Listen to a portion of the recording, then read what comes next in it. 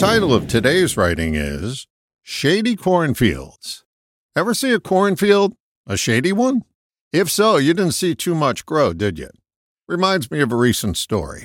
I don't have a lot of ground where I live, so I started various plants on my back porch. Basil, dill, squash, peas, tomatoes, and corn. The corn sprouted quickly and outgrew the pots I started them in. I replanted them in some bigger bins and put them in the little backyard that I have. Their growth halted. That area doesn't get too much sun. And call me late to the horticultural party, but it dawned on me that I never saw a shady cornfield. The good news is I drug the bins out next to my sunny driveway, and growth has continued.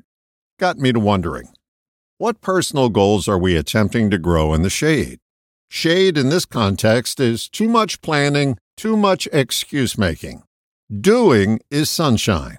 Do you have a goal? Here's a question worth asking every day. What am I doing today to grow that goal? Goals require sustained action. Water, fertilizer, and sunshine. Let your action stop, and you'll watch your goals, one by one, flop. If you attempt to grow your garden in the shade, you can't count on a crop. You can only count the excuses that you've made. I'm reminded of a quote from the internet guru of succinct pieces of wisdom, Robert Brault. Why try to explain miracles to your kids when you can just have them plant a garden? Looking for some minor miracles? It may sound corny, but if you stop hiding in the shade, you'll be able to put your bumper crop on parade. All the best, John.